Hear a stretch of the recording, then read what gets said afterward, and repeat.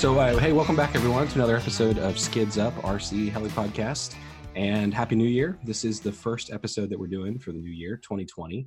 And today, for the first time in a while, we have the whole crew on the line. So, Scott, welcome back, man. Good to have you. Thank you. I'm glad Definitely to be here. Looking forward to hearing what you've been up to for the last couple months. I will get things kicked off. It's been, it's been about 4 weeks since we recorded. I took 2 weeks off from work over the holidays, and I spent roughly 92% of that time sick as a dog with the type A flu, which was a bitch. I thought I'd gotten the flu before.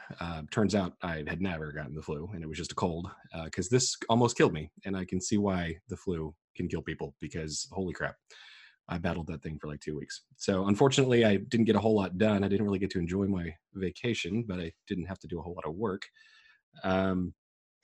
On the heli front, I think I mentioned last time that I got the airframe finished for the Oxy 5. And over the holidays, I got some of the parts in for some of the electronics in that I'd ordered. After talking with you guys, I went with the Scorpion Tribunus for the ESC and another Scorpion motor. And then Attaboy. So this will be my first Scorpion ESC. I'm excited about that. Oh, you make me so proud. Oh, I'm so proud of you. Right? It's sitting in the box right here. I was thinking. Oh, that's all it. Putting it together Little by little. I know I've been building this thing for like 2 months now. So, and then I got like a kick-ass deal, like a crackhead deal, if you will, on some Torx servos from a friend of mine, or Torque servos. So they weren't my first choice, but they were almost free. So I'm going to use those and see how they work. It's the full-size brushless ones. I don't really know anything about them other than the fact that I didn't pay very much money for them. So that'll probably be my weekend. I think I'm going to try to have the Oxy 5 up and running. The weather's been so nice that I feel like I could go maiden it, like this weekend or something like that. It was like 60 degrees today. So definitely looking forward to that. That's pretty much it for me, though. That takes care of the last month. Who's next? Javier, you take it up. I'll follow up to you.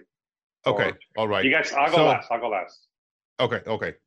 All right. So, I actually, it's funny because I've been thinking about, the show notes and what to put, and it feels like forever, because the first time that I wrote the show notes that I flew, recently, I just start counting back, and it's been like a long time ago since I flew. But I actually managed to get some what I would call winter in the fall days. It was probably the last nice day of winter that I was able to fly. I flew the entire fleet. So that was pretty good, because I was, as you guys know, I sent you some pictures of, the single-digit temperatures that we had over here. And then we had a day where it was like in the, mid 50s or something, which is insane for Wisconsin that time of year. So that was pretty nice. So I went out and I flew, and it was awesome. Now I'm again back to my hibernation, where I'm just a keyboard warrior or a sim warrior, where that's all I'm doing. However, I did get an update on the Buddy 420 project, as I call it, which is nearly complete. Actually, I'm looking at it. It looks pretty nice. It was it was a long time in waiting for SAB. Of course, as you know, when they release a new model, they basically, use all their machines to build all the parts for the actual kits that they're going to sell. And then they start running batches for the spare parts. So it was a long time waiting for the body to be released, then for the body to be shipped, then for the parts to be built, and then for the parts to be shipped, and for the parts to be available, and then for they actually to be here. So long story short, the Body 420 is practically fully assembled. However, I do have one big issue that I didn't take into consideration, and that's my fault. I thought that the canopy would be compatible basically just by modding it. I thought that I could just make some Dremel cuts on the bottom of the canopy and probably drill some new holes for the distance of the canopy screws. But that's not the case. The body frame is much bigger than I anticipated. It's taller, and it's because the ESC is on the front, the canopy is actually massive. So I need to buy the canopy. I did mod my 380 canopy unsuccessfully. So now I really don't like to fly without a canopy. I want to have, the full heli, and I have time. I have time from here until I can actually fly. So I will be able to, save up to buy the canopy and also to buy the parts for my 380, because what I did is that my poor 380 was cannibalized. I realized when I was building the body 420 that I had some. Basically, I thought I had all the spares to be able to rebuild it, to basically rebuild both, because this comes after a crash that I had a long time ago on the 380. So I have a ton of spare parts. So I thought out of spares, I could basically just build the body, buy the new parts, and have both helis. But some of the spares that I had, I didn't check properly and they were damaged. So I could not actually build both. So I had to cannibalize the 380 in order to make the body 420 fully assembled. So now I have to buy the canopy and a few parts that I identified that I'm missing, including, sadly, the swash plate, which is a very high cost item, which I definitely found that I have two spare swash plates that are gonna have to go into the trash because the bearing is actually all notchy. So I'm gonna have to buy a new one. So I have to get a few more parts to be able to rebuild the 380. So I'm gonna wait to save up for the canopy and the parts that I need for the 380. So it's gonna take me a while. But as I said, I'm in no hurry. We are in single digit temperatures again today. So it's gonna be a while until I can actually get out to fly.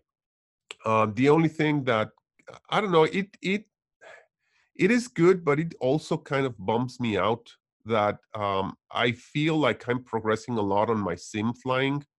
I'm doing funnels in tail down funnels in both directions, disc in, disc out, and I'm doing also nose down funnels. I'm starting to do that kind of like smack, just flipping the heli and driving it inverted and upright towards the ground, and then stopping it and getting it back and rotating it. That doing that kind of smack. So I'm starting to do a lot more things, feeling a lot more comfortable, but it's all on the sim. So I mean, I feel like I'm progressing a lot, but it kind of bums me out that I cannot test that progression on my real life helis. But at least I'll be ready, hopefully, because I still see that there's a few items that I need to work on. So hopefully I can manage to work on that muscle memory to get it very, very good, so that when I move it to the real heli, it doesn't take me that long to start get it, flying that way. Hopefully, I can only hope, because it feels really good and looks really good on the sim, but I don't know if it will hold up on real life or not. I always say that, like I'm just like, man, I'm so good in the sim, and in the second that I take it out, it's like, oh shit, Yes, I'm not good. I'm not good. yeah, that's bad. Yeah, that I that's frustrating sometimes, but I feel that like at this point, I feel that if my helis were, um, I don't know, 3/4 as precise as the helis that I have on the sim, or well, let's not say precise, let's say predictable. If they were so well tuned that they would be completely predictable like they are on the sim, I could very easily move that way. I know that it's still a big hurdle to pass over in your mind, that you're gonna crash it, and on real life versus the sim. But I've gotten to a point where I think that if I fly not as low as I fly on the sim, I have a very high chance of recovering the heli, because of what I've been practicing, stuff in all orientations. So I'm very confident that if the heli were, as predictable as it is on the sim, it would be, much better. So I'm gonna focus a lot next season on learning more tuning and potentially changing flybarless system to be able to explore that and see if I can manage to close that gap, and hopefully that will get me to actually close that huge chasm right now between my sim flying and my real life flying. But we'll see what happens. I'll keep you guys posted. Well, hey, also speaking of simming, Javier, do you want to give our listeners a sneak peek about what's to come in the next couple episodes? Yes, a small teaser. We have a couple, not one, but a couple of episodes dedicated to simming with very, very special guests. I think that the listeners will be very, very pleased. They will instantly recognize. If they don't recognize the names at first, they will recognize definitely what there are behind. So I'm very excited. I'm very excited for the next 2 episodes that are going to be dedicated on simming. And because this is a teaser, we cannot say anything more. I'm excited just thinking about I it. can't wait. All right. Well, thanks, Javier. All right. So Frank, what have you been up to, man? Dude, so it's been crazy. So since our last episode, I've been to the Winter Bash. It was really, really awesome. Even though I missed most of Saturday because, just to say I did a good job Friday night party. But yes. But the event was awesome. I had a lot of fun. It doesn't happen a year that you don't get some drama, and we got some really good drama this year out of it. I cracked up a lot and I laughed a little bit, even got involved a little bit on it. But yeah, it wouldn't be a fun fun. There was some drama involved with it and in the hangout, which was really, really cool, like always. And I say this as sarcastically as I possibly can. So as far as the event goes, saw some great flying. I got to hang out with teammates and friends of mine, which is always good. I put in my 570 on Sunday, which broke my heart, but it was back flying a week later, so I'm okay with that. A lot of work, just constantly putting in the work. Been flying a lot for having so much work. I've been Christmas Day in the afternoon and in New Year's Day. I got to fly both those days on top of my usual Sunday flying. I'm actually building a helicopter for a buddy of mine who just not a really good builder. Building it in the Kraken, so that's pretty interesting. Building my second Kraken. It's funny when you get them, when you get like a pre-production model or like the first version to like the second version. A lot of the things are already worked out, and it goes so much easier on the build. And getting ready for another year of flying, essentially. So about the differences between the older and the latest model of Kraken, what would you say were the biggest things that have changed in the last few months? Well, the biggest one that I recommend, and they're still coming out with different versions of it. It's the flybarless mount because of the new head. It's a very rigid head. So, and also being an internal transmission, there's been cases where people have had vibration issues with certain flybarless systems.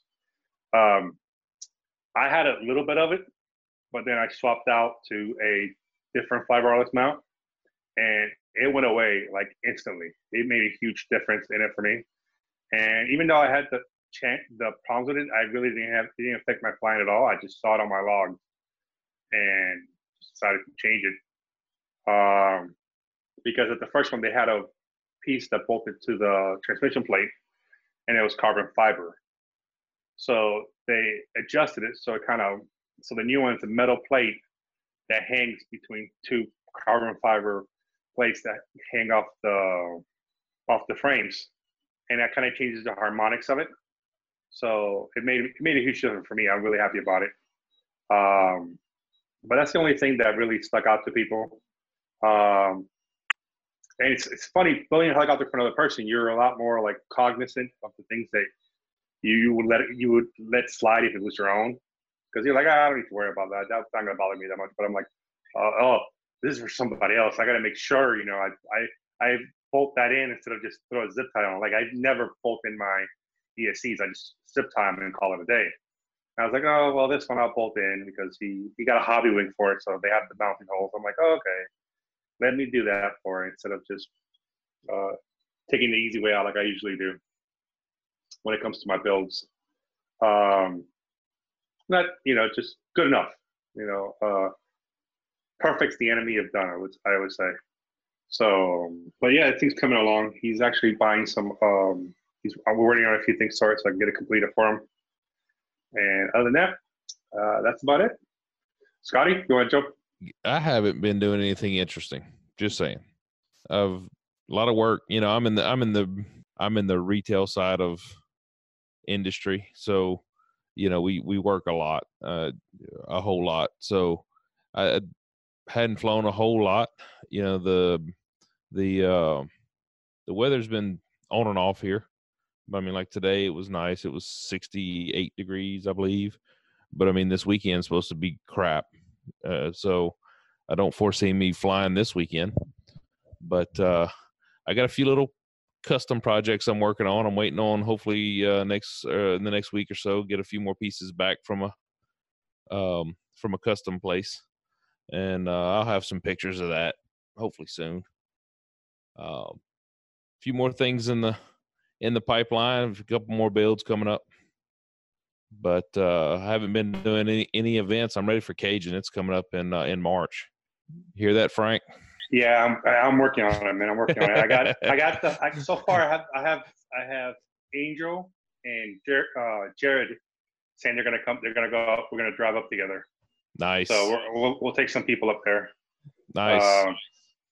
Yeah, Angel just joined miniature air team. He did. Yep. Yeah, he's very excited about that. And me and Jared are still, flying SAB. So looking forward to going over there.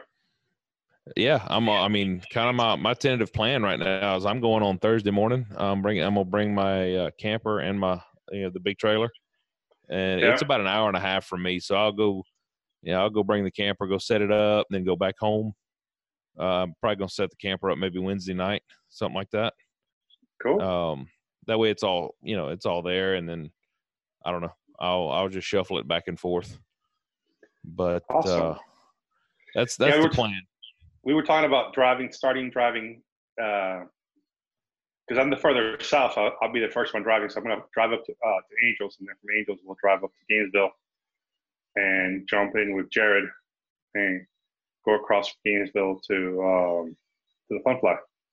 Nice. I think it's I'm looking forward to it. It'll be fun. Yes. I've been working with Hamish out of Australia. Cool. I think he's trying. Let's put that. He's working through it to get here. I think that'd be neat if he shows up.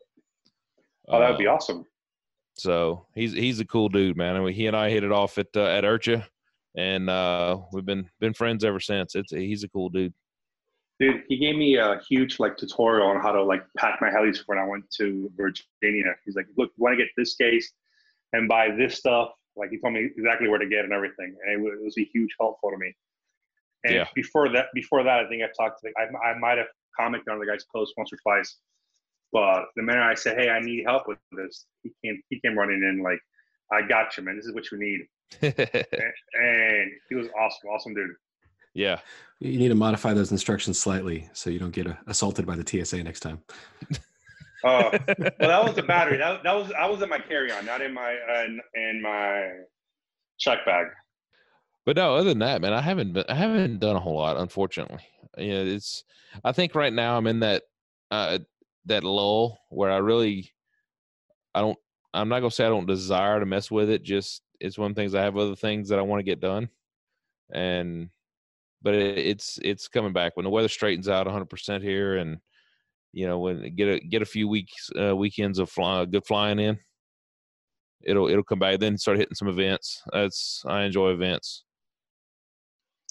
Yeah, man, they're awesome. Even if it's funny because some of my friends are I'm planning on going to IRCHA this year. They're like, dude, you're not even gonna fly. You're gonna spend most of your time just hanging out with people. I'm like, oh, that's cool, but I try to get my flights in. I always try to be on top of that. But he's like, yeah, look, this is not a helicopter event. It's a social event. Yeah. So just get that. I mean, it's gotten to the point. Sometimes I don't even know why I bring my stuff to fly, because I never fly. I'm talking. I'm hanging out. I'm just going there for the Cajun food. So There'll be plenty of that. Oh yeah, dude. That's yeah, this fortuitously aligns with my kids' spring break, so I'm still planning on driving down to New Orleans to drop my family off so they can hang out with their family or my in-laws, and then heading out and hanging out with you guys. Well, good. Yeah, it's going to be a lot of fun. it's gonna be a good time. That's for sure. I need to get on there and find out, talk to the guys that run it, the CD and all that, and make sure everything's in line and he's got all this stuff. Because I know, 2 years ago, whatever, they pushed it really hard, man. It was a lot of people. It was a whole lot of people that showed up. So I haven't seen a whole lot about it yet this year, but I imagine it's coming. They kind of wait. Scott, I'm glad you mentioned the. It's not necessarily a topic of motivation, but like you said, you don't want to deal. You just don't really feel like dealing with it at the moment. Because I'm feeling kind of the same way. Like I was gung ho, and then I got just slammed by the flu, and I was knee deep in programming all this new stuff, and now I just I left it halfway done, and I know that it's going to take some dedicated effort to get my head back into that space, and I just don't want to deal with it. But I know that it's worth the effort because I'm going to be super happy with myself once it's done. I just don't want to get started.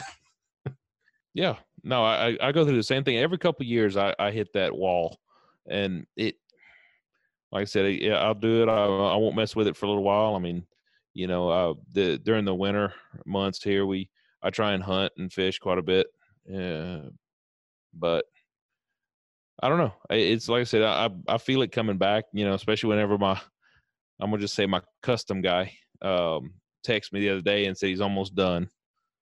Which I'm like, yes, now I got something to work on. I got a lot to work on. Don't get me wrong, but this is going to be a little bit better, a little bit different. Should hopefully cause a little bit of a buzz. It's nothing outrageous, but a little bit of a buzz, when I post up some pictures. Oh, okay. So it's a secret. A little bit. I mean, Nice. nothing, like I said, nothing outrageous. Can't wait to see it. Just, it's going to be different. Full size Chinook. 1/4 scale. That's what I'm thinking. You set the bar high here, Scott. Yeah. Well, and then of course my buddy here that I fly with, he's like, dude, we got to get that other, because I think I've mentioned it in the past. I got a one-off project I got from a guy out of Germany, and I have all the pieces, and one of them's about 3/4 of the way done. And so, but it's a one-off deal. There's no manual, there's no parts, there's no nothing. And I've been putting that on the back burner a little bit. And he told me last week, he was like, you have to have it done by Cajun. You have to have it ready. I'm like, yeah, I need to. I got a little time, but it's just, whenever you're building something like that, you can't just go look for pictures and try and figure out a reference of this, of different things, because this is the only one that exists. So you just got to figure it out, and it takes a lot of time to do that. All right. Well, now you have to have it done by Cajun, because I definitely want to see this. Yeah, it's neat. Yeah, it's neat. I'm anxious to fly it. Of course, I'm gonna be scared to death to fly it because I have a bunch of parts, but man, if something goes wrong and it goes in, it's going to be just another long process putting it back together. But no, other than that, man, that's it. Like I said, nothing exciting on my end, unfortunately. No, man, that sounds exciting. I can't wait to see it. At the same time, I won't get too disappointed if you don't bring it. I should have it done. Like I said, one's about, let's put it this way. Electronics are in it. It's still in a couple different pieces because the way it goes together, but electronics are in it. And the head's built, frames are built. So it's close. I think a couple nights, like you said, some dedicated time of, all right, I'm doing this tonight. I'm getting this thing done. I can probably have it. All right. Well, I guess this is probably going to be a little bit of a shorter episode, just because it is the middle of winter. Not a whole lot's been going on. But the main topic that we wanted to talk about today was just kind of a summary or a wrap up of 2019. So just kind of the year in memory, if you will. So Javier, why don't you go ahead and get us kicked off? I know you had some notes on this. Yes, for sure. Okay, so what do you say? I'll basically go through let's call them bullet points. Then each one can run through the same, or if they can think of anything else. So let's get started with the best moment in the hobby. So the best moment in the hobby for 2019. Well, I guess that would probably have to be converting my 570 from its regular yellow skin to the Drake. That machine is definitely my best looking machine. I really love that machine. It not only does it fly amazing, but it looks really well. Every time that I take it to an event, everyone says, "Oh, that looks so nice." It just pops out in the sky. When the light is right, when the sun starts shining, that thing just pops, and it's very, very, very easy to see. It's it's almost hard to lose orientation on it, to be honest. It's a really nice machine. I really like it. I think that's the best moment of what I could think of overall in building the hobby, as you might say. And of course, the worst moment in the hobby is when I put it in. So that was a bummer. We all crashed, but that was a really dumb crash. It's been a while, since I've had a crash that I can say that was my fault. And not because I'm good. I'm far from it. It's just that I'm very cautious when I fly. And usually if I'm trying something new, I have some sort of I would call it a bailout plan. I know the movements or where to return the heli to a comfortable position, so that I get out of something that's starting to look bad when I'm trying a new maneuver. And I try them high up so that I have a couple of mistakes or more to be able to recover. And at the last resort, I still have rescue. So it has become a matter of I crash because something's not right or because I have a failure. But this one was completely my fault. I am. I was trying to. I was trying to get it up, but I moved towards no scene orientation, which, although I am familiar with, my brain just did a brain fart there, and I gave the wrong collective. So I just, lawn darted it into the grass. So that was pretty bad. That's the worst moment in the hobby, I guess, for me for this year. Now, those are, you might say, oh, the best moments are just, machines, but I wanted to cut it out into, the best fun fly memory. So this would be more related to other stuff. Like, for example, for me, it was meeting an awesome pilot that, because of sponsorships, I cannot say who, but he's an awesome guy that I met in a fun flight. Very, very good. He's a sponsored pilot. He's a really good flyer. And I went in, and of course with my SABs that he's not sponsored by, and I told him, hey, I'm having these issues. He was completely unfamiliar also with the flybarless system, but he just said, let's go. And we went to the far end of the field. He looked at my flying. I told him exactly what I thought the issue was. He gave me some ideas, and he got me out of the square that I was into, and he got me thinking into different directions to try to solve the problem. And eventually I actually solved the problem thanks to his advice. So that was amazing. Over and over again, I keep finding these people that are just willing to help, whichever way they can. And sometimes, there's, contractual agreements that you get into when you get sponsored, but they, you know, they still help. So that's amazing. This guy was you know, really dedicated a good while of his time, you know, out flying on the fun fly to help me out and to watch me fly and to understand what was the issue and to give me some ideas. So that was awesome. So that was really good time for me on that fun fly. Um, the worst fun fly memory. I really can't think of one, to be honest. I think that all the fun fly events that I attended were awesome. You know, always full of great people. You know, well, there is one, and I'm not sure if I can classify this, or it will sound weird if I say that it's the worst. But let me elaborate, and hopefully I can get my point across. And um, someone might think that my best fun fly memory should be IRCHA, because, you know, it's the first time that I attended IRCHA. Uh, but actually, and again, this is gonna sound weird, but bear with me. I would classify it into my worst fun fly memory, and I'll tell you why. Um, Contrary to what you may think, or you may actually be right on the spot. You know, I'm very shy. I have sometimes a hard time, you know, uh, communicating with people that I'm not very familiar with. You know, mostly at fun fly. So you'll see me getting into a fun fly and crawling into a corner and flying, and then eventually start, you know, talking to people. So and then when I start talking to people, you know, I just start talking because there's something very familiar that we can talk about. But and that, you know, very quickly breaks the ice. But something happened at IRCHA, and I don't know exactly what it was.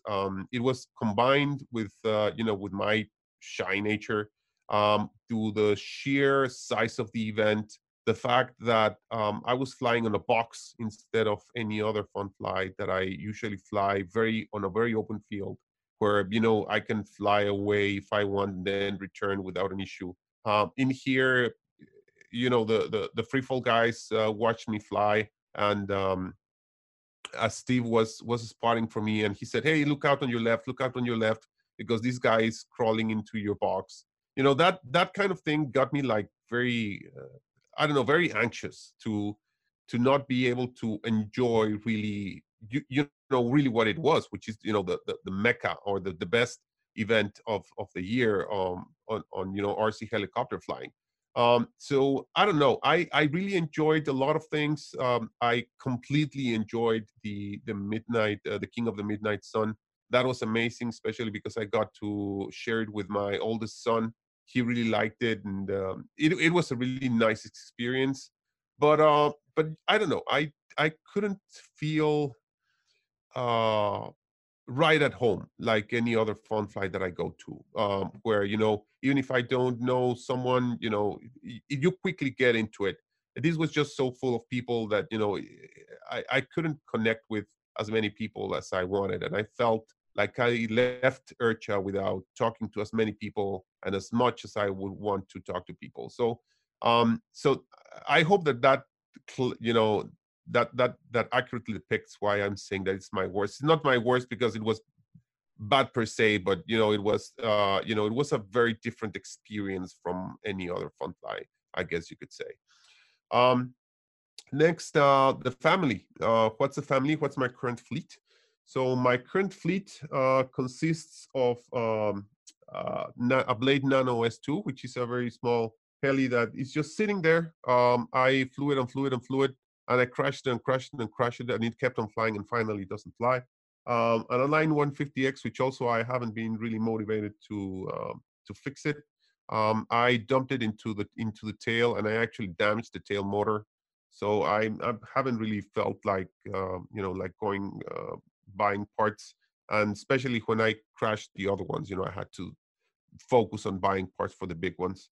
I also have a Goblin 380 that's again in parts. As I said, it's been cannibalized in favor of the new Body 420. I also have a 500 Sport and the 570 Drake. So any plans for future expansion of the fleet? I don't think so. I don't think that I'll be getting a new model I think that I'm going to focus on trying to potentially swap flybarless to dedicate more time into getting used to the models and into trying to close that gap that I mentioned, which drives into my goals for 2020, which is basically I plan to try to reduce that gap. My plan is simple: to try to reduce the gap between my sim quote unquote skills and what I can do for real. So that's sounds much simpler than what it is. It encompasses a lot because I have to make sure that my models are flying correctly before I can achieve that. So that'll drive me to spend more time into tuning, into understand a little bit more of trying to be a better mechanic of my helis, trying to make sure that they're mechanically as perfect as they could be, so that the flybarless doesn't have as many issues trying to correct or anything, and gives me hopefully a better experience and a more precise and locked in heli that can allow me to achieve that goal. So I don't have any specific maneuvers or any specific things that I want to learn or that I want to move into this year. I just want to close that gap, and I think that I've achieved a point in my sim flying that's where I want to be right now, which is basically what I said. Funnels in all orientations, and not yet getting into pyro maneuvers. So just before getting into pyro maneuvers, I guess is what I want. Is what I've gotten to on the sim and what I want to close the gap on my real flying. So I guess that's it for me for a very quick summary of 2019 and what's next for 2020. So who wants to go next? I can go next. Thanks for that, man. I think it's really cool, this whole idea of like a retrospective, because it really forces you to just think about how much progress you've made.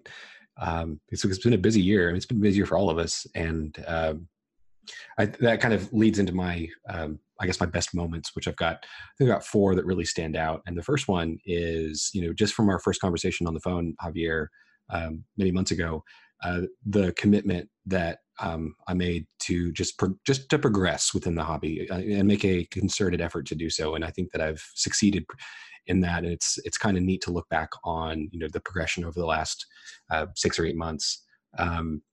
So for me, as far as like skill, flying skill goes, I moved away this year for the first time, even though I've been flying for quite a while off and on. I've finally moved away from just simple flight into all orientation 3D. And the moment that I was the most proud of is the fact that I can nail funnel 8s now. And I've been trying to do that for years, and was always, I could kind of do it in the sim, but I was really just too scared to do it in real life because I didn't have a ton of extra money to spend on rebuilding all of these helicopters. But when I was able to, I think that happened in November, when I was able to just nail funnel 8s and in both in both directions, that made me really happy with the progress that I'd made, because that'd been a milestone that I've been trying to reach for a while.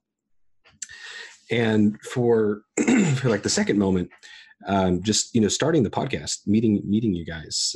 Still haven't met you in real life, but I feel like we've gotten to know each other really well, and been introduced through our interviews and just through all the connections that you guys have to just a ton of really great people in the hobby. So I wanted to say thanks to all you guys for being that gateway into this really cool community.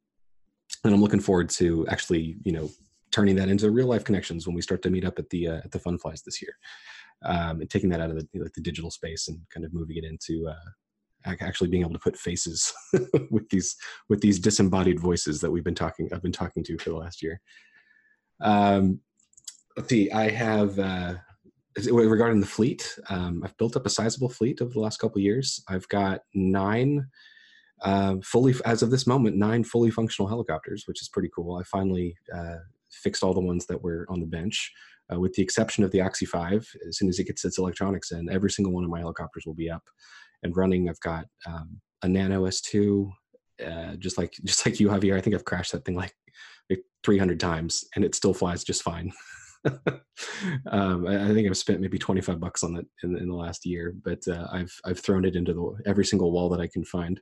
So you got a Blade MCPX BL2, which has been a nice step up from the Nano when I want to fly in the backyard. Got the Gaui X3 working, 2 Oxy 2s, 2 Oxy 4s, my 3/4 completed Oxy 5, and then the 570, which I actually haven't flown in a really, really long time. I mean, I haven't flown that guy in 3 to 4 months. Again, The shame it's on just so pretty, man. I can't bear to think of crashing it. Dude, just step on the canopy or something. Get the pretty away from you. It's true. And so you can start flying. No. See, this is all you need to do is just buy another one. It's a simple solution, Frank. Just go buy another 570 that I don't care about and fly that one. No, buy a 700. Buy a 700 Sport, and then that'll be your priced heli, and you'll be able to just go and fly the 570. That's true. That's Right. true. And then I won't give a shit about the 570. Sorry, 570. I know she's looking at me from the shelf disapprovingly. Actually, you know what? This is a good time to, since I'm talking about all of the helis that I have, I obviously need more of them. And I've been thinking about, just due to the crash costs alone, I've been thinking about the XL Power Series. And I know, Scott, that you have, I could use some air quotes here, a couple XL Powers. So I'm curious about your thoughts on just, I don't know if we've ever actually talked about this in depth, but would you suggest that as a good first 700? Or, I mean, what do you think about them? Absolutely. No, absolutely. I mean, I can tell you, you could do, like we were talking earlier, you can do whatever you fly, whatever you like. If you like the way it looks, if you like the way it, handles, it flies, and the way it builds, the machine itself is incredible. We haven't had any issues. That it's tough, it's simple, and parts are cheap. We've gotten guys. I mean, look at some of the professional guys. I know they can take anything and make it look good. But I look at this, whenever you got guys that can fly anything that they want that exists, and they're flying those. That's saying says something right there. So that's it cool. says something for the machine itself. That's my go-to, man. I go to that machine. If I can grab one to go to the field, that's the one I grab every time. It's aesthetically, it's never been particularly attractive to me, but the one part that is incredibly attractive is the amount of money that it costs to dive into the dirt. So my plan for this year, just thinking about what goals I have moving forward, are going to be to finally get into a fuel powered helicopter. So I think that I'm obviously going to do a 700, but I feel like I need to get a 700 first before I go into a gas or a nitro one. But I'm really thinking that I go for a cheap electric 700, and then I move into a gas, a Goblin gasser. That's kind of my plan. Yeah, that would, yes. Yeah, that would be a good. I guess you could call it stepping stone. That would be a good way of doing it. Got to get comfortable with the bigger machine, because to be honest with you, if you step into a nitro or a gas, something like that, I mean, just that fact to a lot of people is very intimidating. Yeah, and I personally, I mean, I know it's kind of wimpy, but I still feel like the 570 is intimidating. I mean, it's I haven't, in my mind, that's as big as it gets for me. So I will definitely need to overcome that with a 700 before I get into a fuel, because that's just one more thing to learn at the same time. Yeah, and you're more than welcome. Like if you come to the fly-in, more than welcome to fly mine all you want. Well, I appreciate that, man. Thanks. I mean, Lord knows that there for a long time, everybody else had more flights on it than I did, because I'd go to an event and somebody said, man, they'd ask about it. I'm like, you want to fly it? Go. And I mean, it was just fly, charge packs, fly. It was nonstop. And my thing is, you crash, who cares? That's what they make parts for. Well, I'll bring a few $100 bills that I can leave as a deposit every time I take it out. Well, I can tell you, at IRCHA, I had a guy that wanted to fly it. Actually, IRCHA 2 years ago, wanted to fly it, and when he came back, he said, "Man, I like it." We talked about it a little bit, and he was thinking about buying a kit, and he said, "Let me ask you a question. Would you sell that one?" I'm like, man, I just got it flying like I like, God. So, but he ended up buying a kit, just because he said, you know what, I do need to know how it builds, how to work on it, things like that. So, Well, I know you've got so many of them. So if you accidentally find a spare 700 kit, like, I don't know, under a couch cushion or something, you just let me know. I got a box with one in it that has some books. I mean, I'm just joking. No, All right. Well, that's cool. I will definitely keep that one on my list. Again, it's just, if you look at the price breakdown between, I think that that that one of the recent podcast episodes where they did the 700 breakdown, it's just it's crazy cheap. it is. It is for especially for 700, size stuff. For the longest time, like when I was coming, the 700, it was insane. Some of the parts prices back, years ago. I remember the first time I crashed my 700 competition. Not crashed it, but had a nukes with it, and I replaced the boom and grip arm and the grip. That shocked me a little bit back then. Now the parts has gotten a lot lower. But to that point, you're saying, yeah, the crash parts are cheap and stuff like that. But Scott, I asked you this. I know that you're involved with a company and you're the distributor for them. So you have a horse in the race. I don't really have one on this one. So, what about maintenance parts? Like, have you seen that it burns through parts? Like, that's like some other helicopters do. Like, I won't say one, like, for example, I know it's a tail belt, but I know there's another helicopter that's not a tail belt that you're going through gears every 40, 50 flights. Yeah, or the tail gears, for instance, they explode randomly.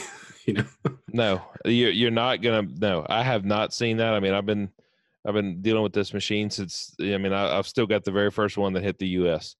and to this day, it's crashed. I've only crashed it once, and it was very minor. Just dented the boom, so I changed the boom.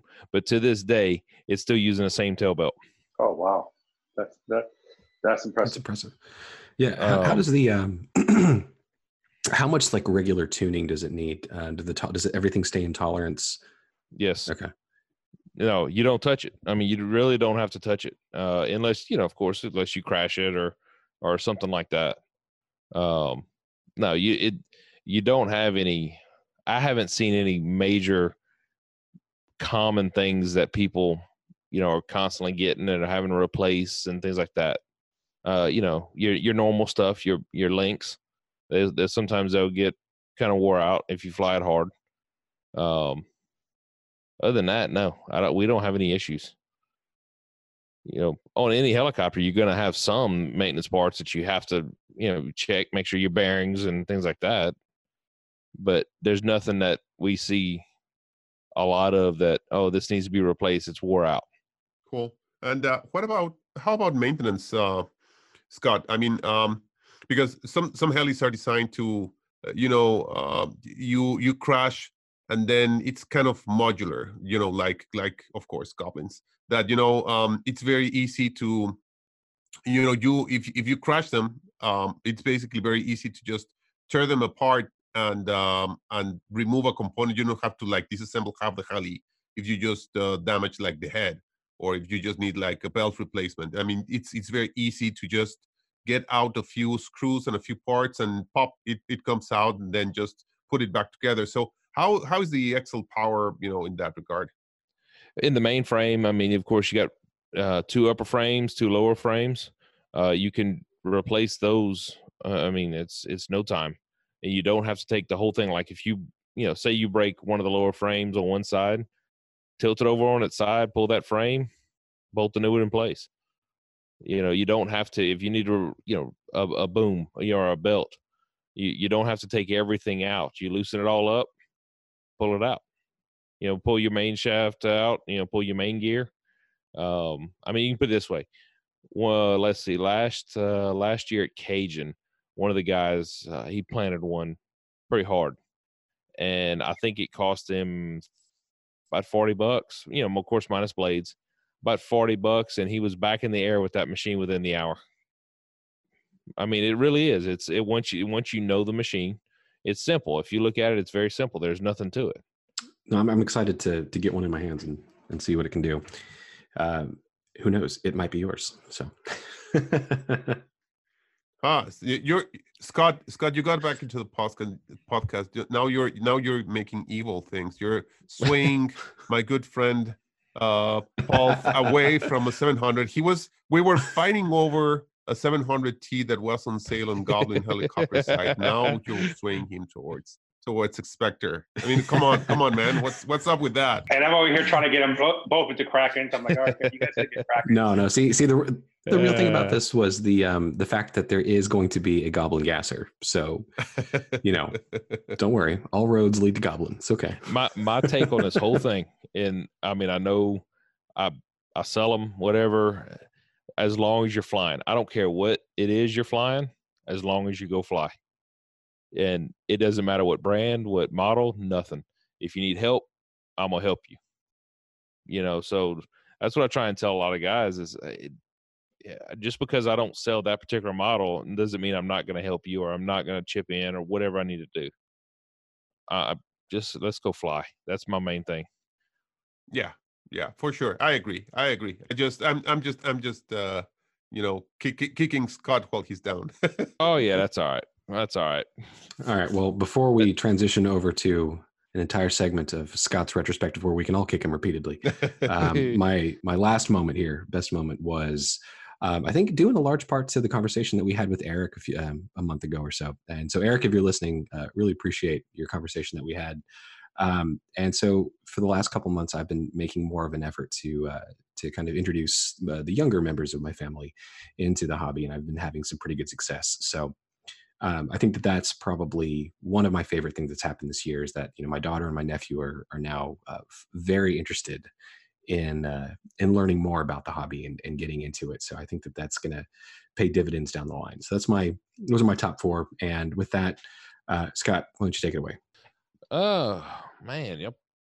Like I'm taking a test I hadn't studied for.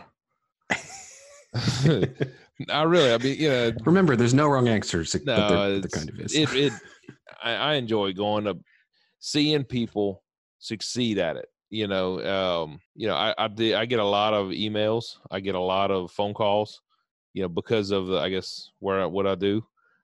People just kind of not knowing where to turn, so I mean, I've FaceTime with people and trying to, help them get going. And I enjoy that part of it. And I don't have any one spot that says, yeah, that's my favorite part. I enjoy it all, man. I really do. I enjoy going and the camaraderie, the friends that I've made. I mean, some of the best friends I've had have been in this hobby. I really don't have one or two or three or whatever, points that really say this that stand out to me, but I do enjoy seeing somebody, after a couple months of back and forth with them and helping them out and doing this. And then they send me video of them flying it. I did that a while back with a guy on a Lion heli. He couldn't figure some things out, and we FaceTime I don't know how many times and how long. And then about a month ago, I get an email, and he sent me a video of, he said it's finally right. He finally got it going. So that's what I enjoy. That is an awesome feeling, man. And it's funny because you get those once in a while, and it really puts things in perspective to it.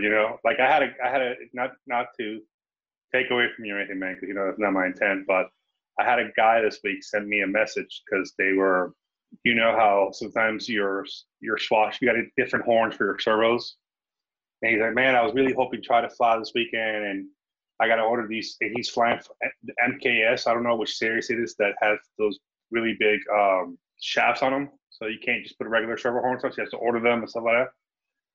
And I'm like, it's like, have you tried reducing the swash plate on the VVAR software? He's like, well, how do you do that? And within like 10 minutes, he was like ready to go fly. And that was it was a really good, awesome. It was an awesome feeling. So yeah, I feel you when it comes to that stuff, man. Yeah, it's a great thing. Yeah. But it's I'm ready to get going, helping some helping Paul make the right decision. Wow, that was good. Wow. Very nice. Look, that's the whole thing is, there's my way and the wrong way. That's all there is to it. Wow, that was a good pitch. That caught me off guard there. I'm like, wait a second here. What's going on? Yeah, I'm like, maybe I need one of these. I'll pretend I didn't hear you say that, Frank. Why don't you go ahead and summarize 2019 for us? Man? Okay, so all right, so let's start. Let me look at this. Sorry, guys, I'm between windows. All right, so best moment in the hobby this year so far. Just another great. There's been so many. It's hard to pick one. You know, there was my event. I had a lot of fun there. Going to the Virginia Fun Fly. You know, you can never knock that event. That event is awesome. Us starting the podcast was really, really cool because I did enjoy it a lot. I was kind of happy that I was kind of sad when Full Pitch ended in the way that it ended, and so having an opportunity to go do this again was really interesting to me, and I'm really excited about it. Worst moment in the hobbies. It's weird to talk about it because you know there's you really no really worst moments in the hobby. I would say probably just drama on the hangout. There's just sometimes I didn't start some of it, so I can't really blame it on people. But yeah, when that thing is going in bad, it kind of puts me in a bad mood. But for most of the part, this year's been really good. What else? Best fun fly memory. So probably the best fun fly memory was in bunking with Ryan Zano in Virginia and giving him shit the entire weekend about him choosing not to fly. But that's probably my most fun memory of the event. That, or you know what, my event, hanging out with the guys after dinner. That was pretty awesome. Just the amount of shit talking we were doing and just the amount of fun we had. It was pretty awesome. Those two have to be my two best. Worst fun fly memory. So Virginia has this thing about killing my nitros. The first year I went there, it kind of put a dent on my N7. You know, things just were failing left and right. You know, and then this year I'm having fly barless issues and not be able to fly my nitro there, but I still had my Kraken. So I can stop taking nitros up to Virginia and just take my electrics and be happy with that. My current fleet is a Goblin 700 competition, a Goblin Black Thunder 700, the Kraken, and two Black Nitro 700s, and my Goblin 570. My goals for 2020, do more things. I'll start with that one. I want to do more things in the hobby. You know, I want to do more tech videos. I call them non-pro tips on the Hangout. I want to try to do one weekly. I do this thing at work, which is like Revit tip of the week, and I try to send out a tip every week on things that I'm seeing that's happening with projects and that should be done better. So I want to start doing that with helis. I want to get to more events. I've been getting the bug to try to compete, so do an F3N or more F3N than F3C. But I'm not sure about that, man. It's just there's a lot of commitment to do that. And when I go out there, I don't want to make it seem like a chore. I want to just have fun. But I also like the idea of competing. 10 more fun flies. I think this year I got 3 out of states that I'm planning. Cajun, Urcha, and Spring Fling in Virginia. So I got to figure out. I think one of those is going to have to drop. So I'm trying to figure out how I'm going to do it. And improve on my backwards inverted flying. I got to improve that orientation. It's like flying a plane. I can only do it one way. If I do it the other way, it's not good. So last year I had 4 crashes. I want to say 2 that were mechanical and 2 that were thumbs. So hopefully this year I'll have less than that. All righty. I wanted to circle back because when Paul was talking about family and getting them into the hobby got me thinking, and I think I missed one. So if you will allow me on one more that I would like to comment.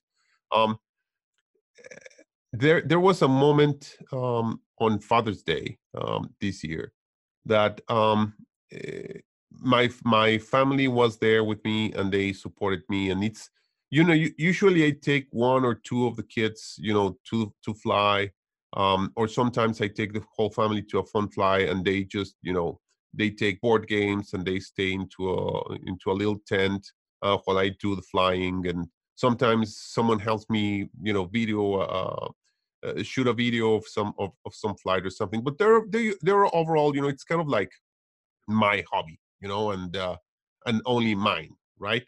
Because no one kind of understands my groove. But that changed on Father's Day. When they went and they supported me like they haven't before.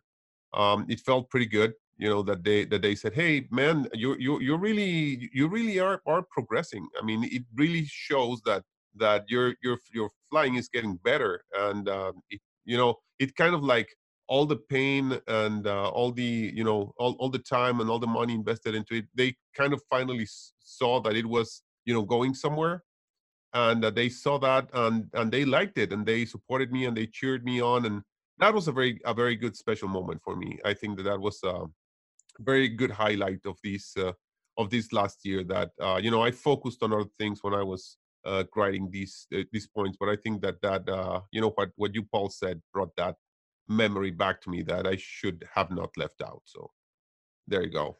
Cool. All right. Well, that's it's been a very eventful 2019 for everybody, and definitely looking forward to making 2020 just as, if not more, exciting. Okay, so let's see.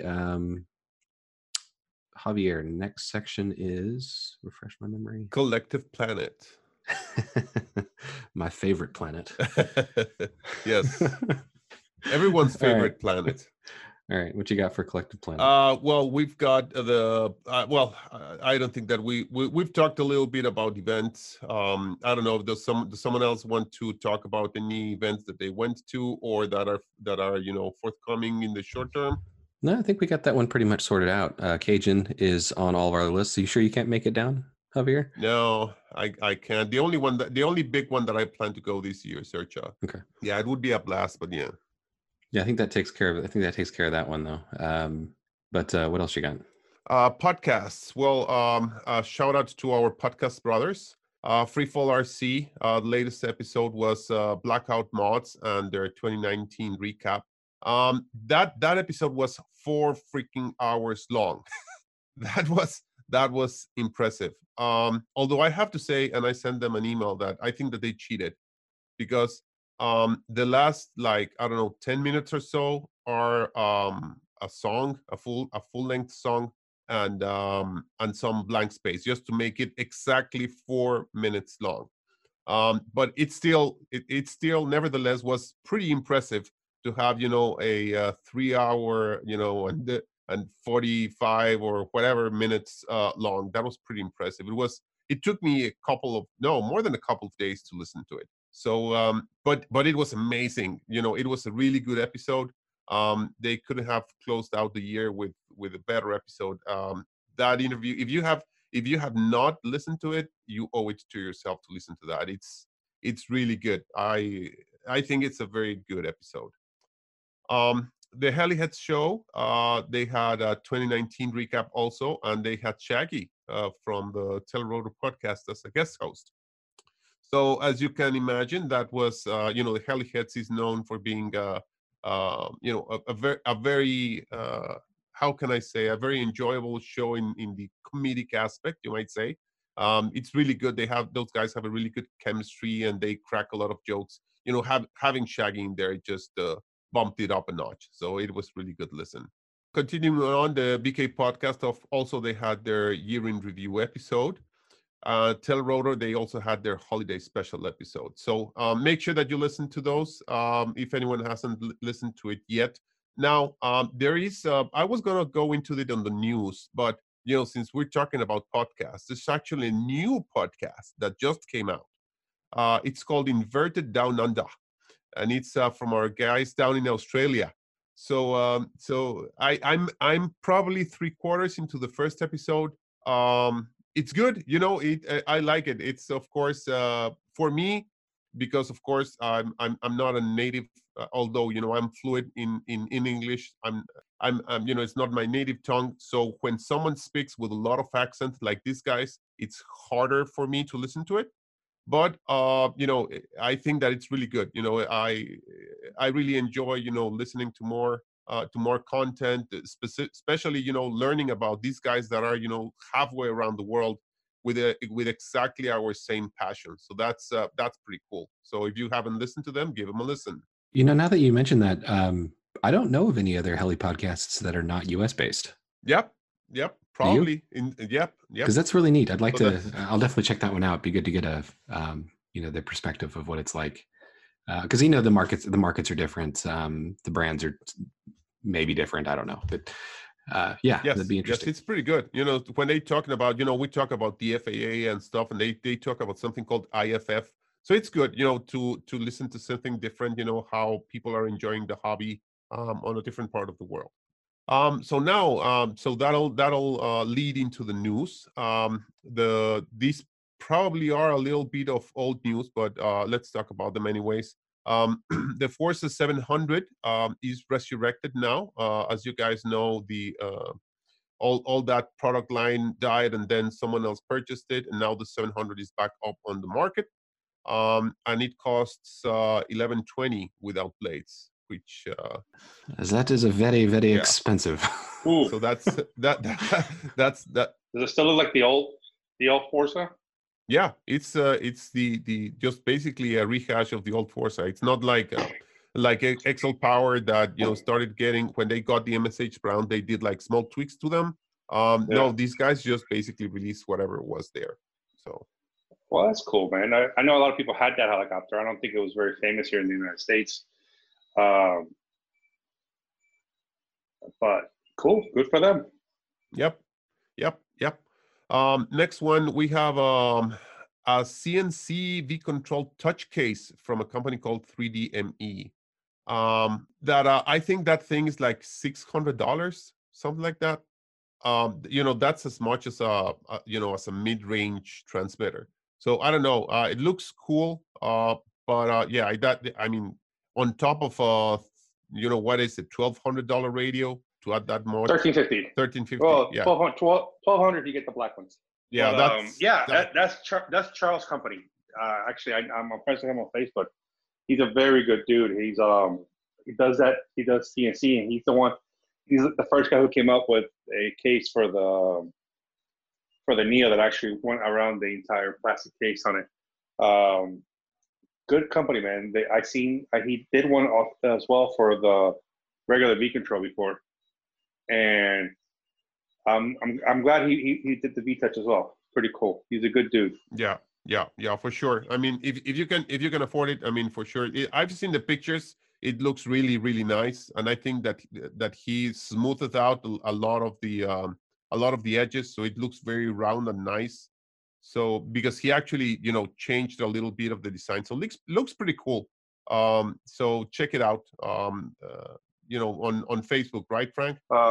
Yeah, he did work. I still have my original aluminum V-Control, and it's a little heavier than the plastic one, but it feels really good in your hands. So if anybody's has a concern about the plastic leaf feeling or something like that, it would be a noticeable upgrade that you'll keep around forever. Like I won't sell my original V-Control just because I use it for simming for most of the time, but it's nice to look at.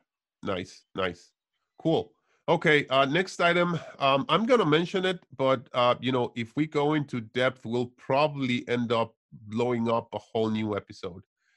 So I'll just talk briefly about it, which is the new FAA remote ID proposal that has been coming out. And the only comment that I have on these, again, as I said, we could go on ranting about this for probably a full-length episode. But I think that all I would like to say about this is that there's a form. to be able to submit what they call a formal comment. So basically, how it works is that they released the proposal for this new remote ID framework or law or whatever you can name it. And there's a period where they receive comments from people, and those comments are, what they call formal comments. They're supposed to all be taken into consideration in the drafting of the final bill. It's very important to actually submit a comment. Just go to the AMA site. There's a banner right at the top that takes you to the place where they have a template. You can use that template if you want to go to the site and to just copy paste, or you can put whatever comes out from your heart and put it in there. Just as a comment, it does allow you to put a comment anonymously. But and I did that, but I think that it's a good idea. That I'm gonna submit another one, with the name, because if not, it just might seem like it's a bot that's trying to do that, or a guy that's just doing it over and over again. So they might as well be discarded through the process. So I think that it's important that you don't have to put, everything is optional except the comment.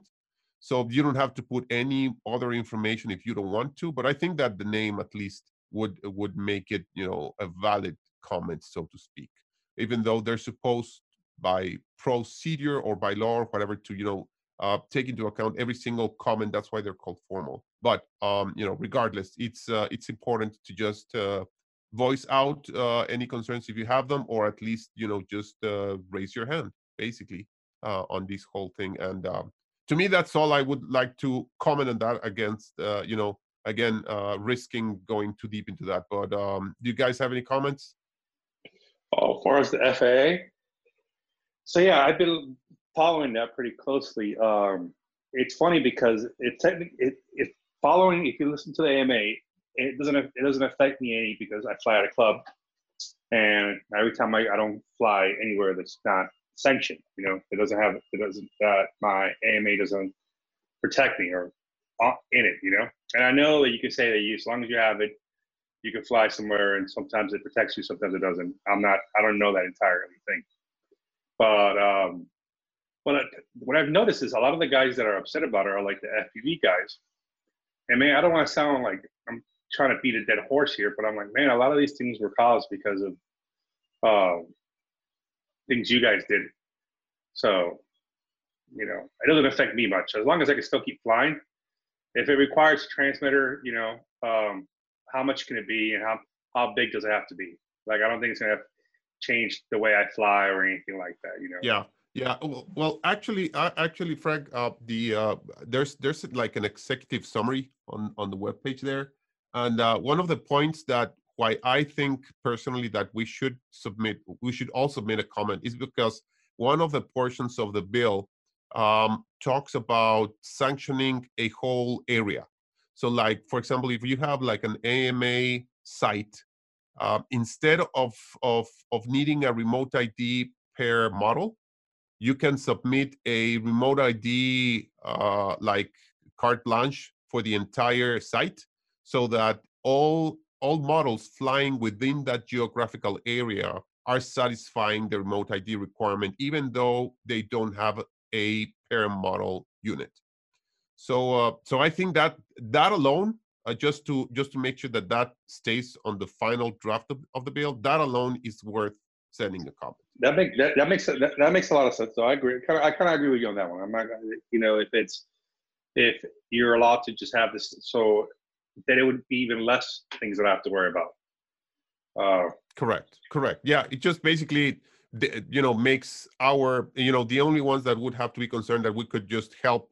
We could all gang up and help if there's some paperwork that needs to be done, would be the club itself. That they have to do something to go through these red tape. But we can all pitch in and do whatever needs to be done for that regard. That's not a big issue. I think that it's in everyone's benefit. I think that alone just puts a little bit more burden on paperwork for the club, but I think that it's very well worth it. Yeah, and I think that thanks for bringing awareness to this and you guys keeping up on that, because most of the legislation that I've seen come through, I mean, almost to a T, doesn't really affect the way that I currently fly, but that could easily change. And the legislation seems to be getting ever so more restrictive with each pass. And the fact that we we do need to remain vigilant until if we kind of close our eyes to this stuff that's being passed, we might wake up one day and not be able to fly anything. So yes, making the powers that be aware of our existence is always a good thing, and I'll definitely throw a comment in there as well. So thanks for that reminder, Javier. But I think that'll actually do it for this evening. A bit shorter of an episode than previous ones, but the next one, as Javier mentioned, we'll be back with a two-parter revolving around the art of simming, and that'll be it from us. Happy 2020, everybody.